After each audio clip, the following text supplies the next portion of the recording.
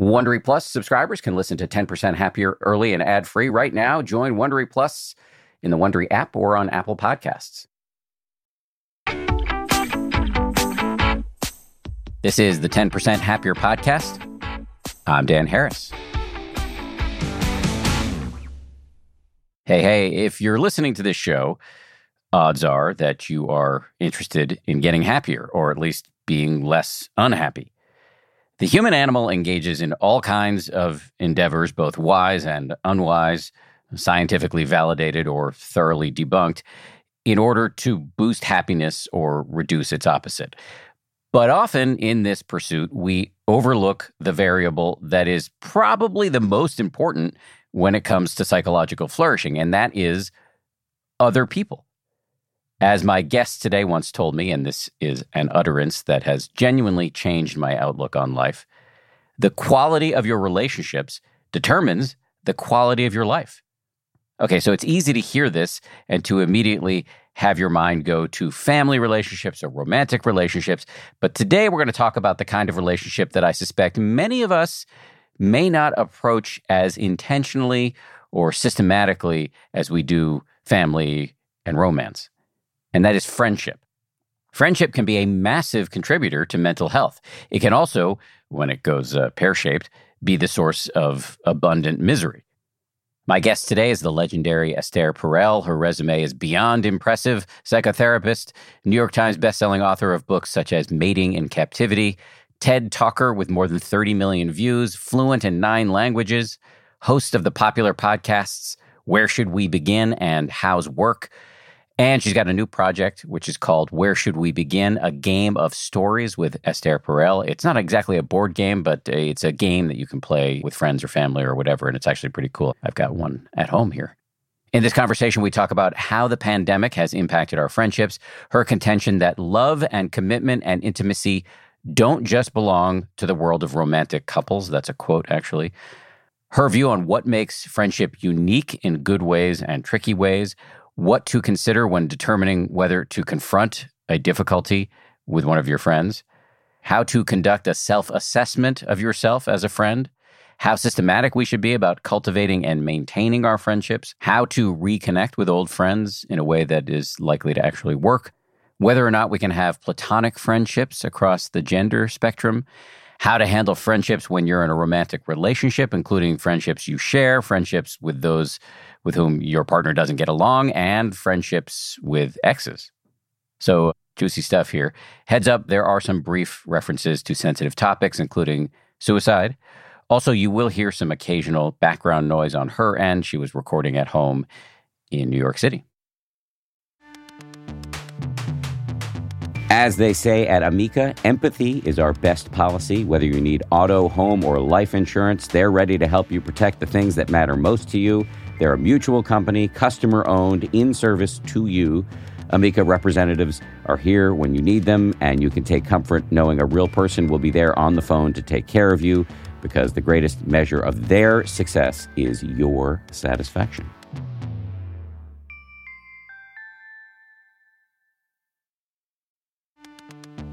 You can count on T-Mobile to help keep you connected. After investing billions to light up their network from big cities to small towns, T-Mobile is America's largest 5G network.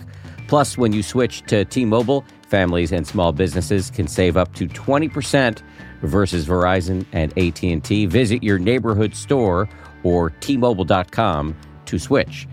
Plan savings with T-Mobile. Third line free on essentials via monthly bill, credits versus comparable available plans. Plan features may vary. Credits stop if you cancel or change plans.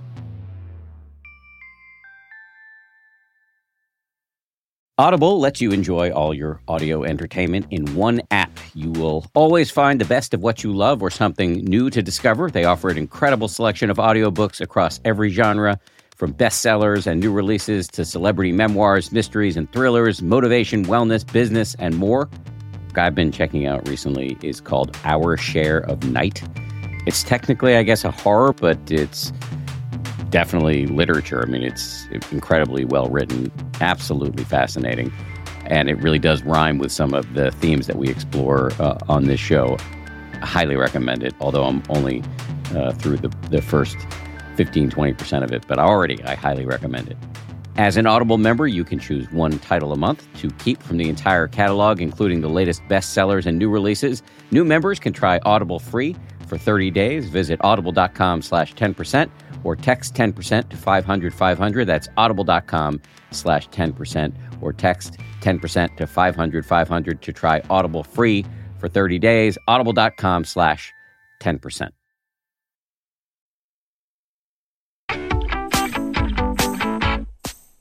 Esther Perel, nice to see you. Welcome back to the show. Pleasure to be back. Number 3. Yes, number 3. You have a good memory.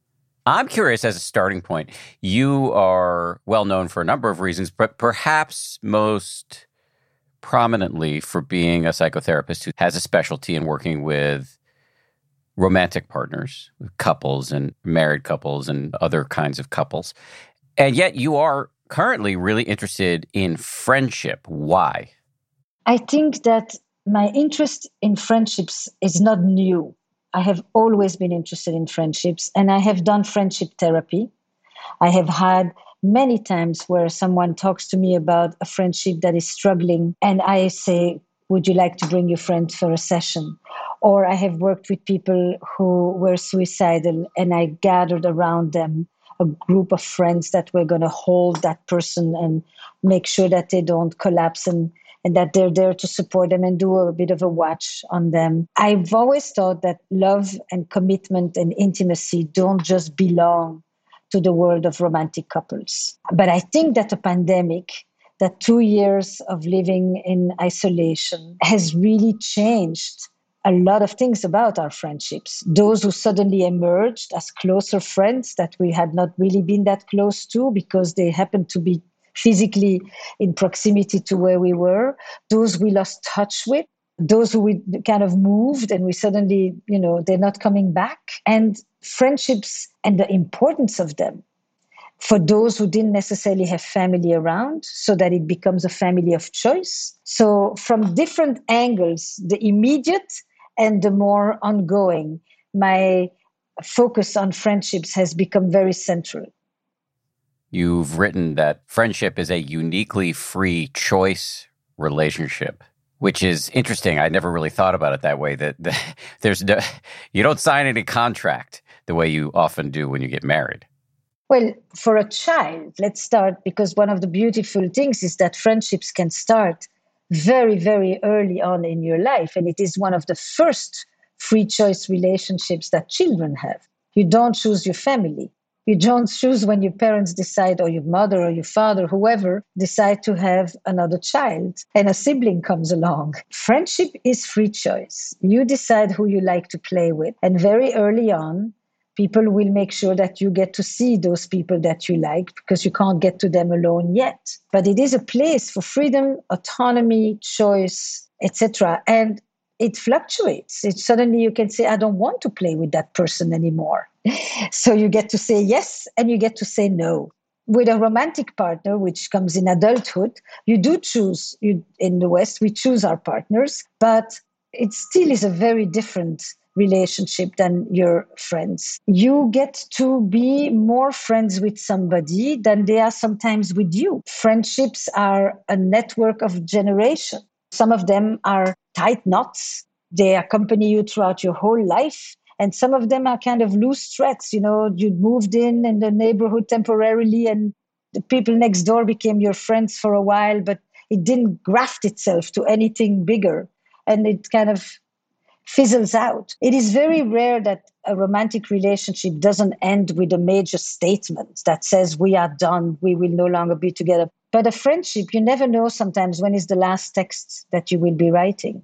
But that text became the last text. You don't necessarily know why. Unless there's a real fight, crisis, something has happened, often they fizzle out without you even being in charge of it. It kind of is a sense of atrophy, inertia that sets in. So it has a lot of unique features, friendships. I can say many other things, but that's just to start. I'm so intrigued by the fact that you actually do couples counseling for friends.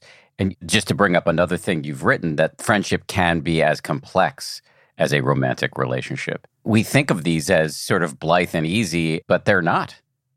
You know, it's interesting. I have been asking people sometimes about lost friendships or breakup in friendships. And what's fascinating is how much they linger in people's memory. I mean, these are not small experiences. The friend who let you down, the friend who wasn't there when you needed them, the friend who chose to remain friends with your partner when you broke up and not with you, the friend who knew about the affair and never told you, the friend who owes you money, the friend with whom you went into business. These are very loaded because you have expectations, because there is a sense of loyalty, there is a sense of fairness, there is a sense of reciprocity. You expect to be treated as a friend. Everybody has a code in their head of what they think is a friend. There's not a single person you can ask sometimes, what is the definition of a friend who doesn't have something to say? What is it like to be a friend to somebody? What is it like to have a friend? How do you make friendship? What is a friend? Everybody knows it because everybody has lived an entire life history with people who they called, you are my friend, you are no longer my friend. I thought we were friends. Would you be willing to be my friend? Are we friends for life? We are surrounded by stories of friendships throughout our lives. I find that I can get my feelings hurt in friendship, not infrequently, from not being invited to a thing that everybody else is being invited to not feeling like the reciprocity isn't there with somebody who I would like to be friends with. What are your thoughts on how to handle that? Well, having your feelings hurt in friendships is because friendship is a love story. But we tend to think of love story as romantic stories. Friendship is a love story, and a love story comes with boundaries, expectations, loyalties. Friends provide community and continuity in an ever-changing world. There's often the witnesses of our lives that accompany us, while lovers come and go, but the friends are there to stay. The friends will go with us through our job changes, our family rifts, the deaths, the recovery. And when the friend doesn't call you, it instantly says, am I important to you? Do I matter? Does it make a difference if I'm there or not? I thought we were friends. It's interesting.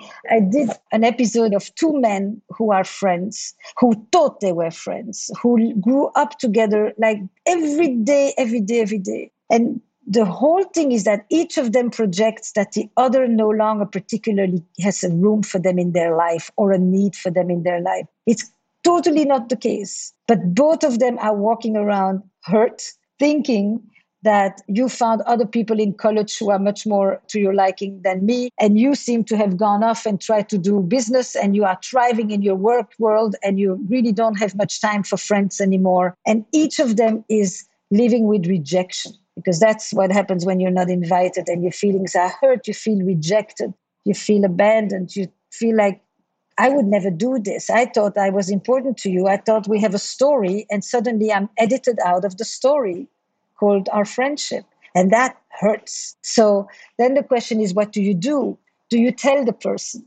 It's a very challenging thing. That's why this friendship therapy became so interesting to me. It's like sometimes it feels so much more difficult to tell a friend than it would be to tell a sibling or a colleague or a romantic partner. I really wondered why I wasn't invited. Then you have to admit I'm insecure, I'm lonely, I'm vulnerable. Maybe do I care about you more than you care about me? Is this that, you have better friends than me, etc. When I was young, I loved to connect my friends to each other. But then I became always afraid that the friends I would introduce to each other would become tighter.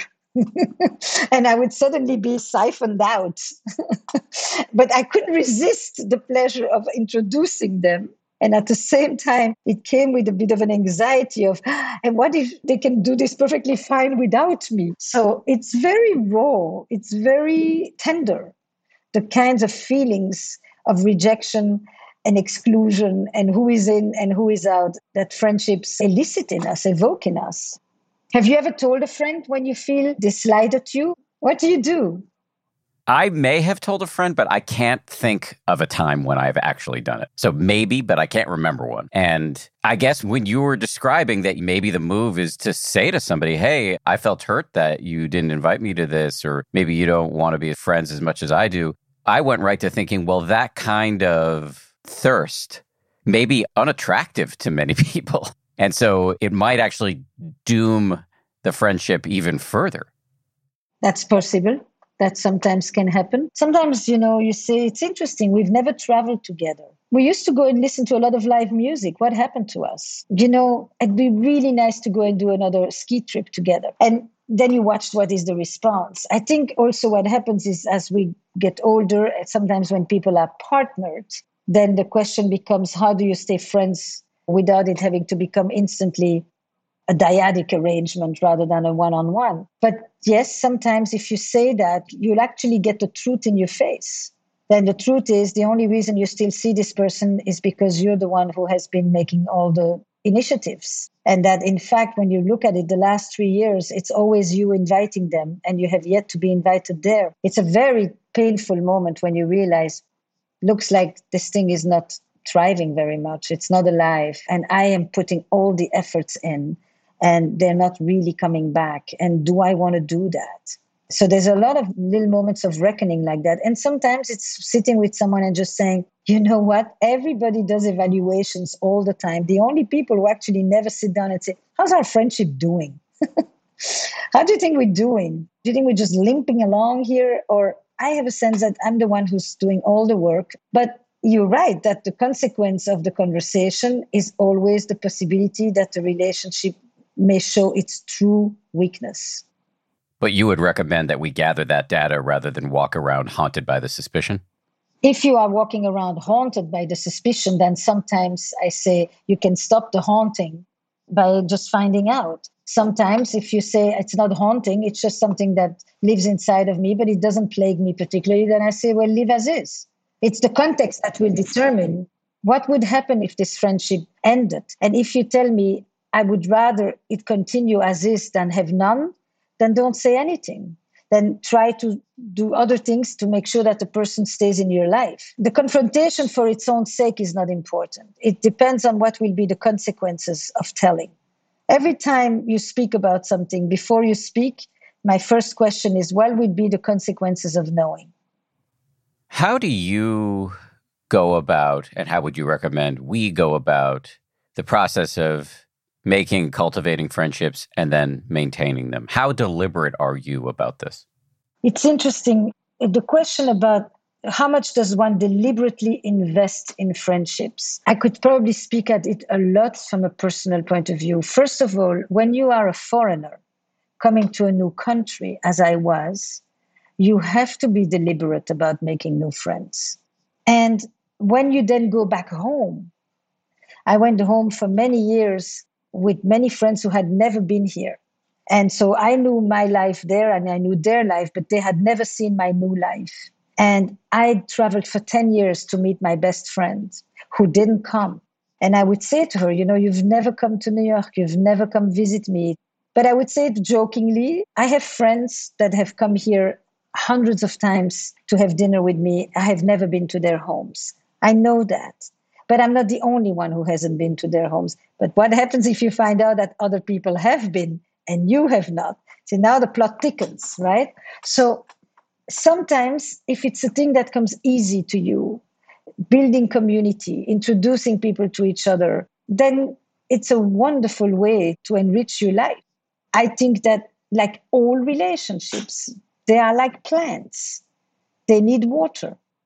If you don't water them, some of them can kind of exist on a long-term basis with very little. And every time you water them, they flourish suddenly, like the relationships where you see people once a year, but every time you see them, it's just like yesterday because it's just living inside of you. The extent to which you need to write or call or be in direct contact with friends, that depends. There are people you see twice a week and you're not nearly as close to them as people you haven't seen in 5 years. It's very interesting when you begin to dig into what makes a friendship and a lasting friendship and on what does it hold, on what does it rest. It is clear that there are friendships that are historical, that if you met them today, you probably would not become friends with them, but they're a part of your life. They're part of your story. Whereas the friendships that you make later on, you know instantly who you click with and who you want to see again. And because it isn't built on we are in school together and there is a structure that forces us to meet, you know that the only reason you meet is because you have shared interests, communalities, and the pleasure of being together. It's magic. It's medicine. It's magic and medicine. Yes, it's pleasure, magic, medicine. It's all of it. It's an understudied and an undervalued relationship, especially in countries and cultures that like to talk about self-reliance and individualism and all of that, because a friendship is very much an interdependent relationship. The flip side of it, though, is, as you've already discussed, when you extend yourself in this way, when you engage in the love story, love, we're using the broad, capacious understanding of that word, when you engage in this love story with a friend, you're making yourself vulnerable. You can get hurt. You probably will get hurt. That is true.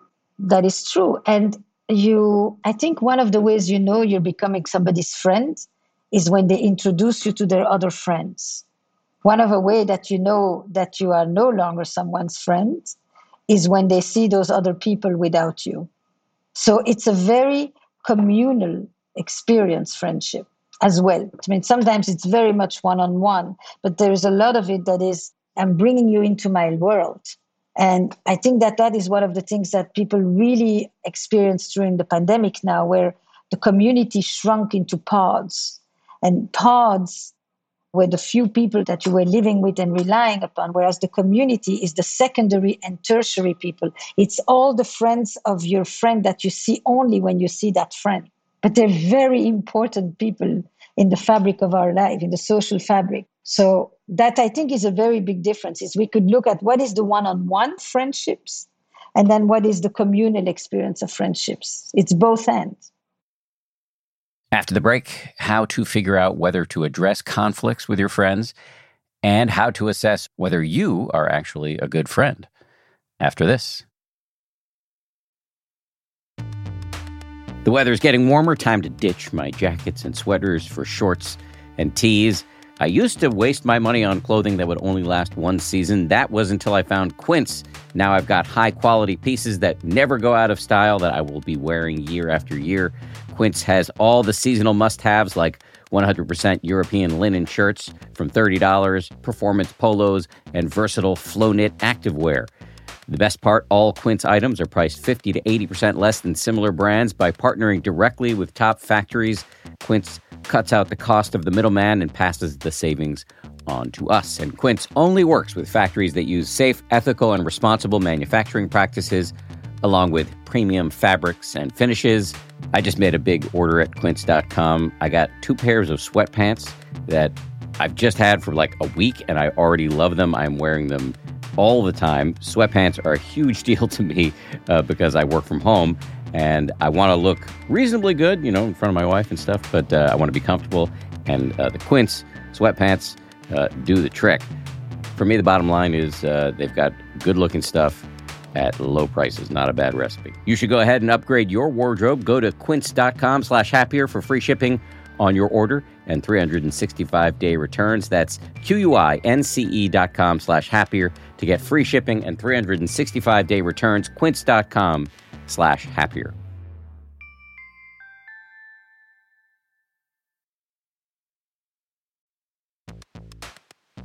We're driven by the search for better. But when it comes to hiring, the best way to search for a candidate isn't to search at all. Don't search, match with Indeed. If you need to hire, you need Indeed. Indeed is your matching and hiring platform with over 350 million global monthly visitors, according to Indeed data, and a matching engine that helps you find quality candidates fast. Ditch the busy work. Use Indeed for scheduling, screening, and messaging so you can connect with candidates faster. And listeners of this show will get a $75 sponsored job credit to get your jobs more visibility at Indeed.com/happier. Just go to Indeed.com/happier right now and support our show by saying you heard about Indeed on this podcast. Indeed.com/happier. Terms and conditions apply. Need to hire? You need Indeed.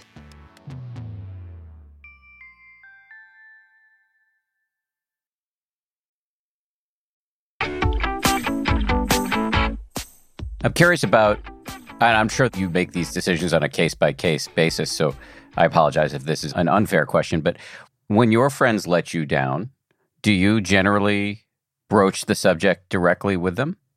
So there is when the friends let me down, and there is when the friends have rejected me. Which one are we going with? I've had both. I would like to hear both, actually. The easier one is when friends let you down. Come on, I'm traveling all the way to see you, and this is the time you decide to go, do XYZ. I made such an effort, really. I don't find that difficult to say to people because I know that I'm investing and I know that they care, and I find the relationship is robust enough that it can hold things like this. Or when people say to me, you're late again, because my time is also important. And if I'm going to be your friend, you cannot do this to me kind of thing. And I'm just on the other side saying, you're absolutely right. And we're going to change this. I find that the letdown, depending on the story, if you believe in the robustness of the relationship, you need to be able to say, I'm mad, I'm hurt, I'm sad to somebody that you think you care about and who cares about you. The rejection piece is the more challenging one because sometimes you know why someone drops you and you did something or you were not there for them or they couldn't accept the letdown, or there are people who systematically cut off when there is a conflict and you've always thought that it wouldn't happen to you, but you become the next one in line.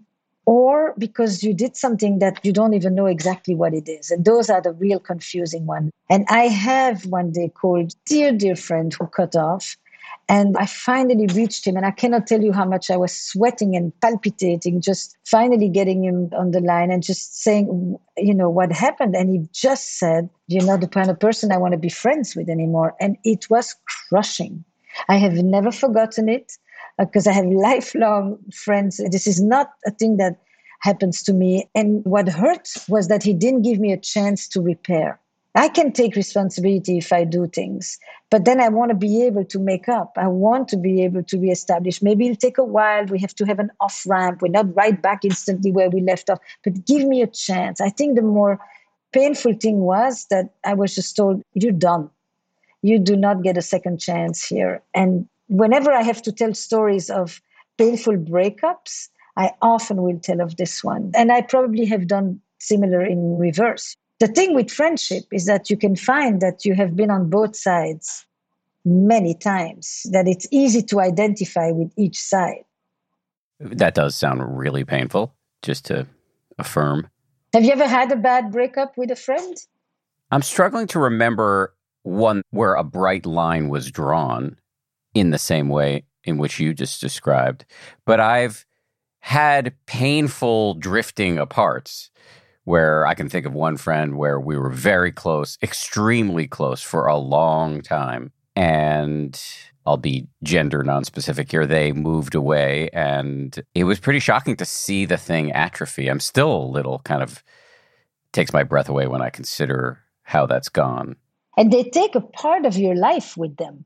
It's a whole history that is shared that you can tell to somebody else, but not with the person with whom you lived it. You tell that trip, you tell that concert, whatever thing you did. And there's such a pleasure in retelling early stories with friends that are still in your life that when they're gone, it's like pages torn out of your diary.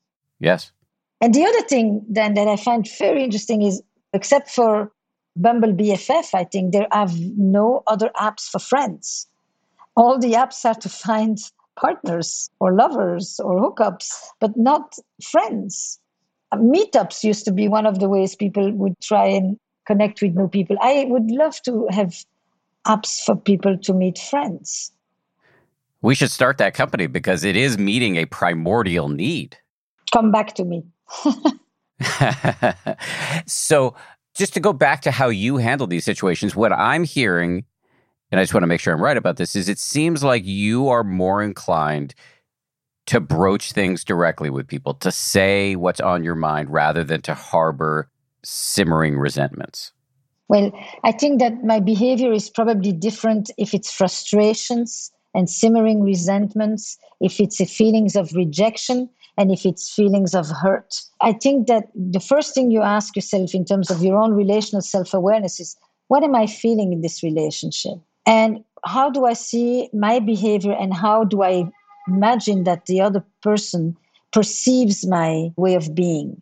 I think that one of the ways that this has often come up is when couples split up. A number of my friends have been in couples, have been friends with the couple, and then they split up. And then it's like, can you stay friends with both? This is one of these classic questions that people ask all the time, right? And then it depends if I think that you're someone who knows how to say, yes, I did this. I realize I did this. And this is why I did this. That's what I think about it. Or you say, I'm sorry. Or you say, you owe me an apology, actually. Or if I'm with someone who I think that's not the way they operate, there's no point in going to tell them how you feel because either you'll get defensiveness or dismissal or they'll joke, they'll make light of it. So let it go. I think instead of saying specifically the way I do it, I would say, what are the many things I'm thinking about? I think, how much does this friendship matter to me? You know, or is it just that I'm kind of narcissistically wounded that somebody's dropping me? But in fact, I don't so much care about you. I don't so much want to be with you. I just want you to be with me. That version, and then you say, okay, Perel, a little bit of honesty, let it go. If it's somebody you've known for a long time, and you just say, oh, come on, we're not going to spoil this for this incident. What are you doing? Then I'm just going to go and say, look, I owe you a major apology for whatever you feel I did, but I value what we have. And then they may say, well, if you valued what you had, you wouldn't have done this.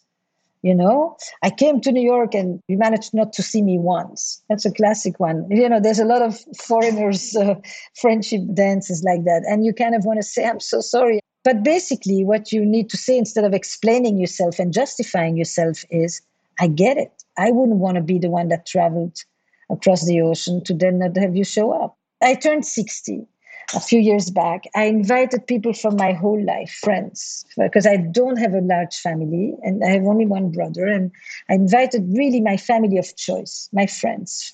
Some of them I know from age 6.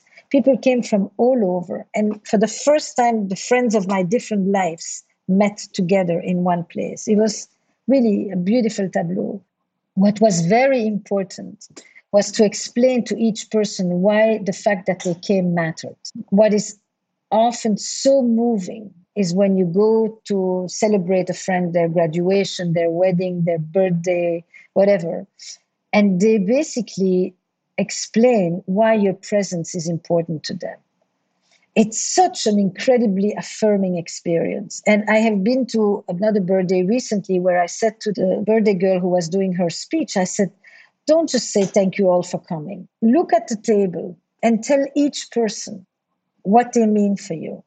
And then I said to all the table, each of us here are here because we are important friends to this person. Why don't we each say one thing about what it's like for us to have this person in our life? This is food. This is nourishment for the soul. So when you ask me, do you only go to tell about the bad stuff? I think that what I also want to highlight is sometimes how important it is to say the good stuff. Why these people are so important. They were there when you got sick. They were there when your parent died. They were there when your child had problems. They were there when your marriage was in shambles. They were there when you had no job. They were there when you needed to renovate your place and you had a flood and you needed to go live somewhere else. I mean, there's so many things that we typically go to ask friends that we don't necessarily even ask our family. In the last answer you gave, there was a particularly delightful little moment where you talked to yourself, okay, Perel.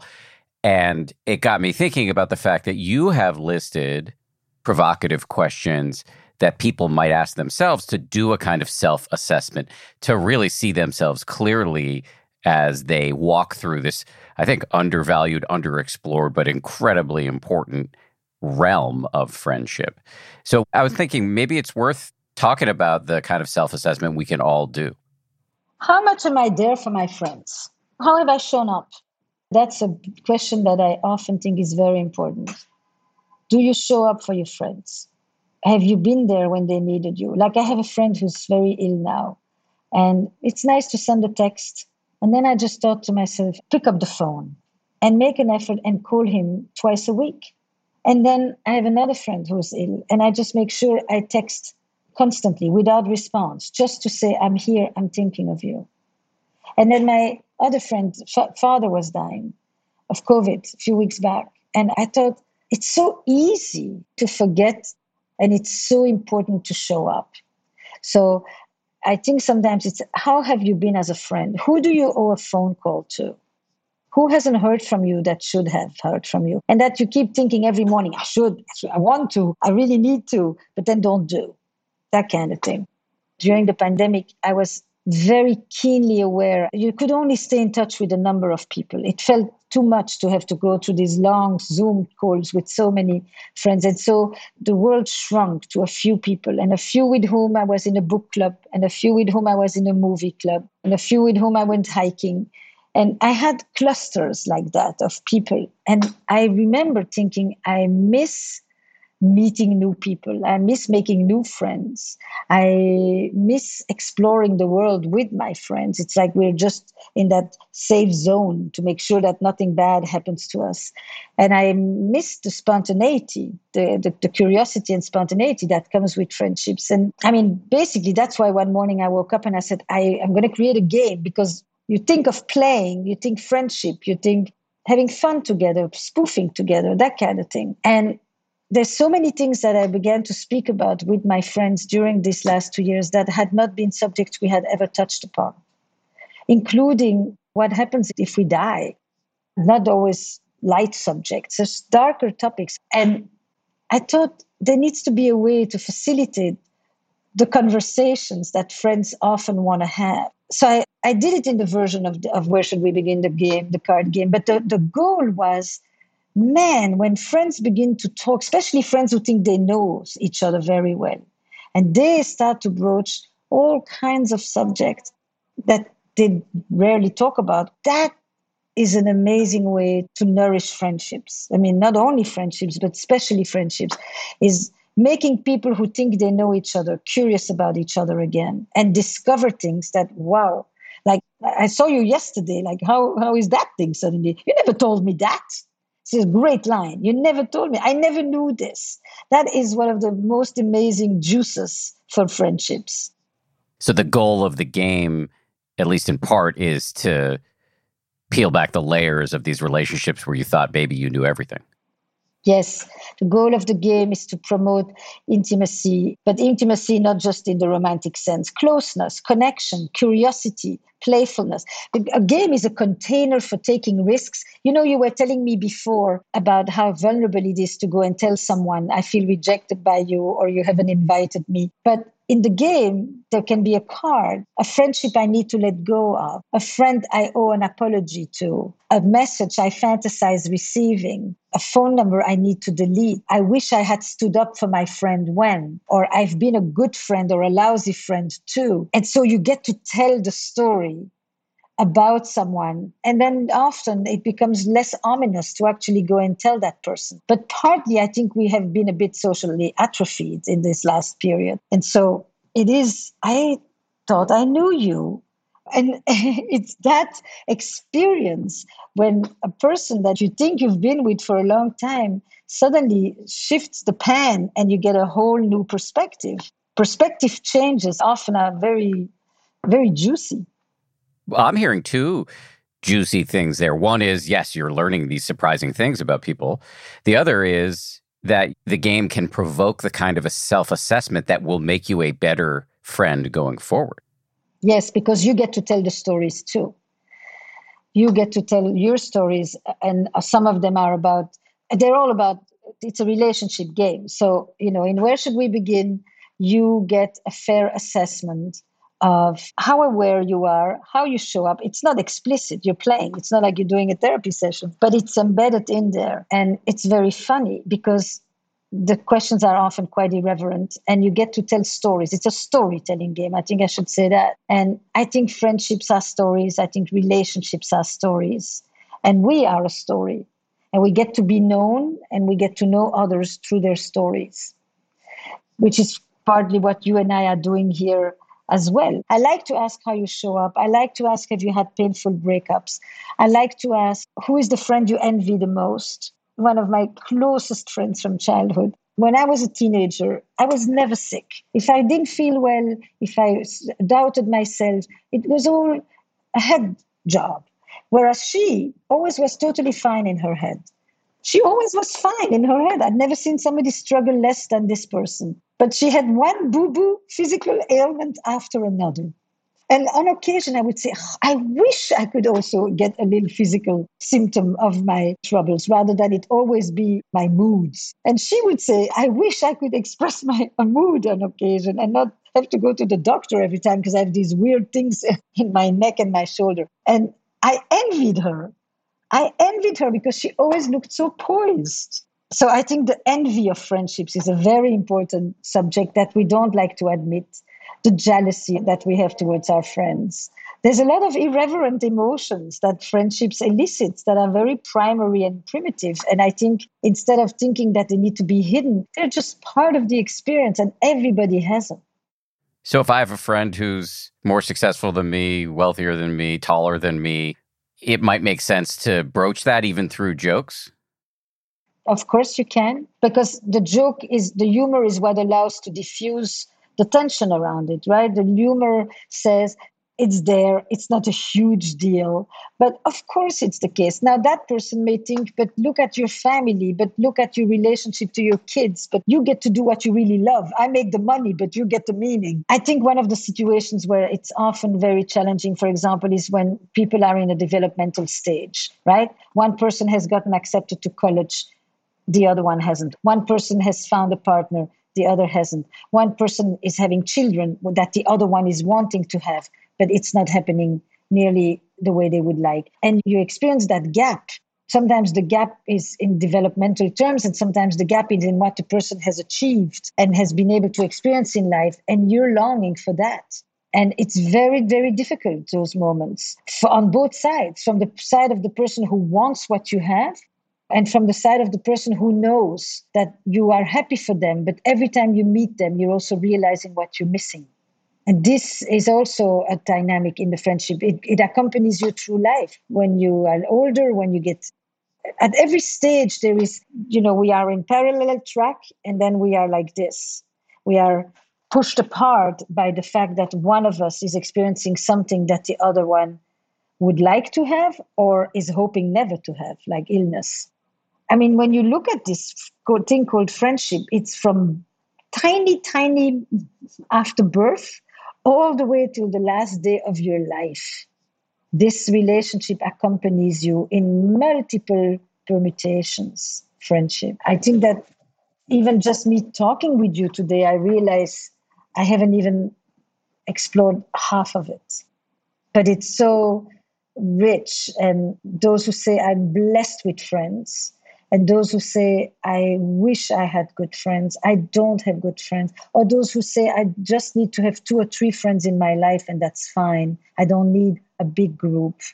And those who are able to stay friends even when they coupled. And those often men in straight relationships who lose their friendships, their direct friendships. And then the whole discussion in America about can you have friends between men and women that are platonic, that is a thing that hotly debated. And people are very suspicious of it here, which is not at all the case where I come from in Belgium. You understand friendship between boys and girls from little on. So there are cultural differences. There are major differences also around how the cultures, what they give license to, what they think is desirous in friendship terms, what kind of friendships are okay or not. Is a mentorship relationship a friendship? Can you be friends with your boss? It's a ton of questions about can you be friends with? You're allowed to like them, you're allowed to love them even, but can you be friends with them? And it's a litmus test, this question of friendship. So a question I love to ask is, what have been some unusual friendships that you have had? Somebody who's 50 years older than you, a person you met on the street, friendships that were not supposedly in the normativity of your life. What have been unusual friendships that you have? That's a beautiful question.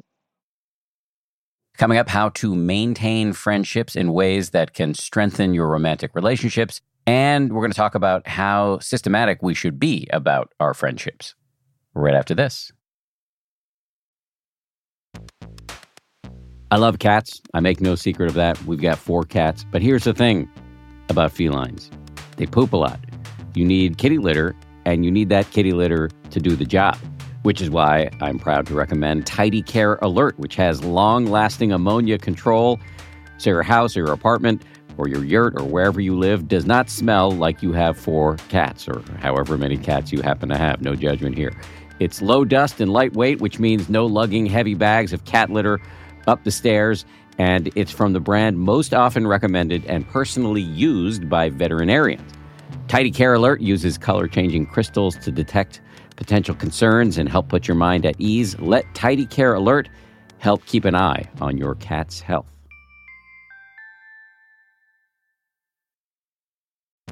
It's spring, and that means it's graduation season, and I've got an idea for an incredibly fun graduation gift or party favor. Did you know that you can get personalized M&Ms? You can choose from over 20 colors and add your graduate's name, graduation-themed graphics, or photos, which are printed directly on the candy. I recently got a sample of some of these personalized M&Ms. They showed up in my mailbox. They got my face on them, which makes it a little bit awkward for me to eat them personally. I'm doing it anyway. The M&Ms I got also include the words 10% happier, to which I have a deep attachment. I was kind of thrilled when I saw them. I was wondering if they were a gift from somebody on the 10th anniversary of the 10% Happier book. Turns out they weren't. They were a gift from M&Ms, who are now a sponsor of this show.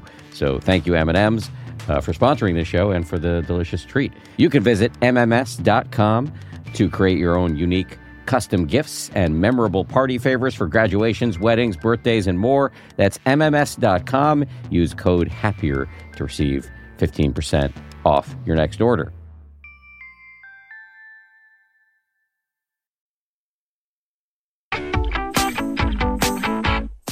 Let me close on a tactical question, and I'll give you a little bit of background first. I got very busy in my career for many years and led a lot of friendships with her. And then recently retired from being a news anchor and all of a sudden, for the first time, was not working 7 days a week anymore. I used to work on the weekends and anchor a show on the weekends, and now I don't do that anymore. And so I have my weekends free. And as I've gotten older, I've gotten a little less stupid, hopefully, and in part through hosting the show, more attuned to the fact that our social life, my social life as an individual human, and my social life that I conduct jointly with my wife is very, very important and is a massive contributor to my happiness. As you say, the quality of our life is determined by the quality of our relationships, which is, I've really taken that to heart. Accurate quote. It's a very good quote. It's a life-changing quote. And so this is now I'm building up to the question, which is now that I'm in this new phase where I don't have to work 7 days a week, my wife and I have gotten very systematic about making new friends and maintaining our existing relationships, sitting down with a calendar, figuring out who have we not seen for a while, reaching out, setting them up. And it's become a really pleasant experience for the two of us. Beautiful. So let me ask you 2 questions. One is, I'd love to hear you hold forth on the importance of having friends while you're in a romantic relationship, because I believe that you believe it takes some of the pressure off of that romantic relationship. And 2, how systematic and deliberate do you think we ought to be? And especially given that there's maybe a little bit of a taboo around that. It can come off as a little graspy, a little thirsty to be that deliberate. I think what you're doing when you are willfully, conscientiously reaching out to old and new friends is absolutely beautiful. And it strengthens your relationship with your wife at the same time. It's a double thing. I think that, so the first question is, what is the importance of friendships in the context of romantic relationships? I think it is essential. And the research of Eli Finkel about thriving relationships, romantic relationships, supports that idea that the diversification of people in a romantic relationship is crucial. You cannot ask one person to give you what an entire community should provide. And that has become the fault line of the romantic relationship, is that this one person is everything to me. I think that relationships where people have solid friendships of their own as well as together are very important. And I say really it's both, and of their own in particular, and especially friendships from the past, and especially if it's friendships of somebody that... I had a session yesterday where one person has a lot of friendships from before, and the partner moved to live close to them. and they do not connect with these people.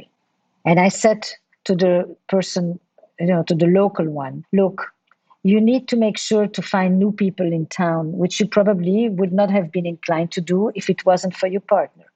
But you want to reach out and make new friendships together. And then you have to maintain some of these friendships and not invite your partner necessarily to participate in them. They're yours. They are allowed not to like them, and you will continue to develop them. And those two shall coexist. If you give up those relationships because your partner didn't really like them, it's not a good outcome. Now, sometimes it moves because you go more towards the ones that you enjoy together. It's not always that deliberate. But the idea is these friendships are part of this person's history and they should be maintained. I think that some of the friendships can be along the entire gender spectrum. And that may mean sometimes it's a friendship with an ex, but it is a friendship. So there are complicated ones, the old ones from town that I don't connect with, the exes, they're more fraught. So they need to be worked through. There needs to be a real sense of trust about what these friendships mean in the context of our life. But friendships parallel to the romantic relationship, an absolute yes.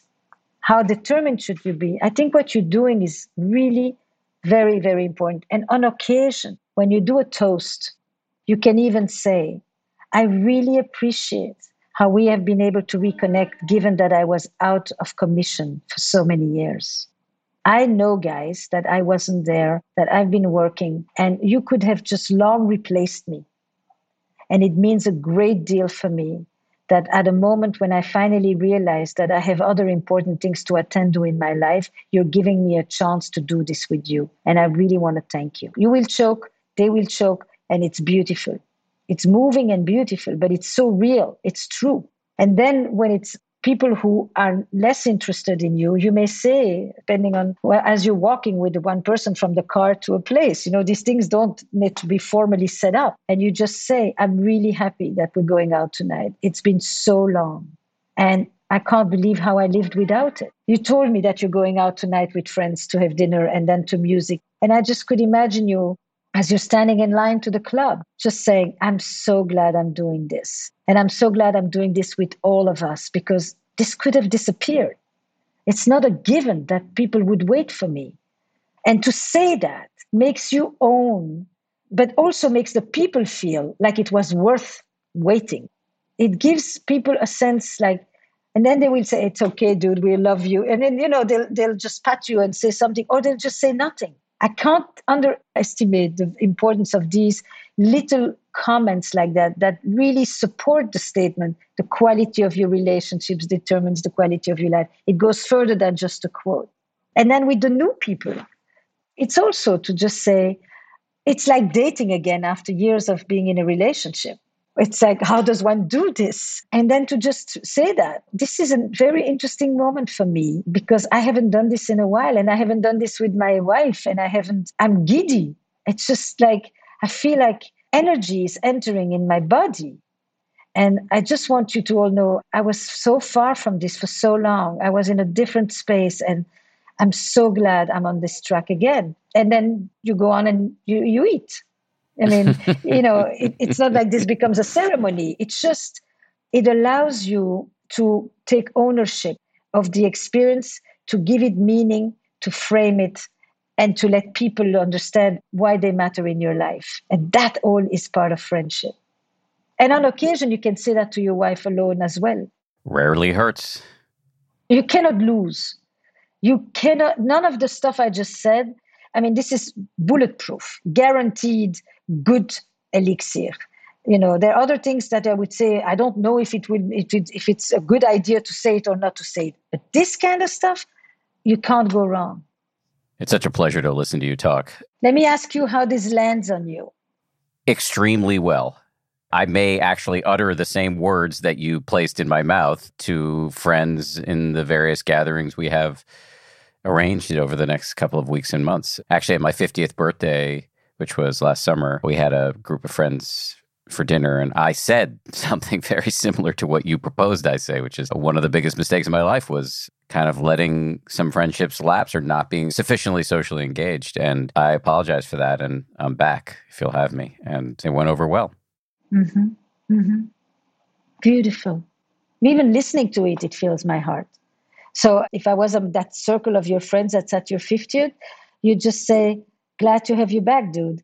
There was a reason we didn't just say, okay, the hell with him. He's just busy climbing the ladder. But another one that we didn't touch today, but that would be part of what some of your friends may say is, I'm not important enough for him.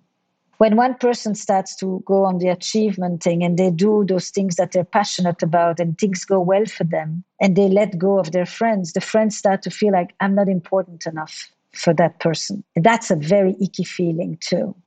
So when you come back and you say, it wasn't that, I was just, I got taken in this thing called work. I loved it, but I paid a price. And there's a better way to have a balance. And I want a richer life. And you are part of that richer life. It's syrup. It's really, it lands, it's like, okay. And then, we move on but everybody registered it. That's what's so interesting in this mini, and all I say is what you did at your 50th was beautiful, and you don't have to wait for those big occasions to do it. Life is lived in the details. Yeah, it's as simple as, I was just thinking of being at dinner with a couple of buddies recently, and two of us kind of got up at the same time to go to the bathroom, and we kind of put our arms around each other as we were going. We didn't have to say anything. It was like, yeah, I'm glad we're doing this. This is great. That's right. And what's so interesting is that this helps not just with your soul and with your inner life. This helps with your immune system. We know that connection, social connection, is essential for body and mind and spirit. It's not just about the meaning of life. It's also about health. It's so all-encompassing. I don't emphasize that side as much because I tend to talk more from an existential point of view and a social point of view, but social connection is curative. Social connection is preserving. It helps us on so many levels. And that hug, it's pure oxytocin. It's a bunch of hormones, attachment, connection hormones floating in between two men, and especially for men who often tend to be more socially isolated. This longevity relates to social connection. Immunity relates to social connections. I need to name these things because they are part of the importance of friendships. Thank you for taking time to do this. It's been awesome, as always. It's a pleasure. Thanks again to Esther. Always fantastic to have her on this show. She's amazing. Speaking of amazing, let me thank the folks who work so hard to make this show on a 2.5 times a week basis. They include Gabrielle Zuckerman, DJ Kashmir, Justine Davey, Kim Bykema, Maria Wertel, Samuel Johns, and Jen Poyant. And we get our audio engineering from our good friends over at Ultraviolet Audio. We'll see you all on Friday for a bonus. If you like 10% Happier, and I hope you do, you can listen early and ad-free right now by joining Wondery Plus in the Wondery app or on Apple Podcasts. Prime members can listen ad-free on Amazon Music. Before you go, tell us about yourself by filling out a short survey at Wondery.com/survey. For more than 2 centuries, the White House has been the stage for some of the most dramatic scenes in American history. Inspired by the hit podcast American History Tellers, Wondery and William Morrow present the new book, The Hidden History of the White House. Each chapter will bring you inside the fierce power struggles, the world-altering decisions, and shocking scandals that have shaped our nation. You'll be there when the very foundations of the White House are laid in 1792, and you'll watch as the British burn it down in 1814. Then you'll hear the intimate conversations between FDR and Winston Churchill as they make plans to defeat Nazi forces in 1941. And you'll be in the Situation Room when President Barack Obama approves the raid to bring down the most infamous terrorist in American history. Pre-order The Hidden History of the White House now in hardcover or digital editions wherever you get your books. Once Upon a Beat. Remember those stories and fables that would capture your imagination and you couldn't wait to see how they would unfold? And now, when you read them as an adult, you think, some of these old tales could use a fresh spin.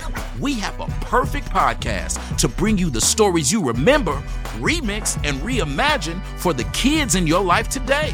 Join me, DJ Few, and my trusty turntable, Baby Scratch, as we spin up new tales in the New Kids and Family podcast, Once Upon a Beat. Wondery and Tinkercast are bringing you a jam-packed, music-filled weekly party where hip-hop and fables meet. It's Once Upon a Beat. Follow Once Upon a Beat on the Wondery app or wherever you get your podcasts. You can listen to Once Upon a Beat early and ad-free right now by joining Wondery Plus in the Wondery app or Wondery Kids Plus in Apple Podcasts. Once Upon a Beat.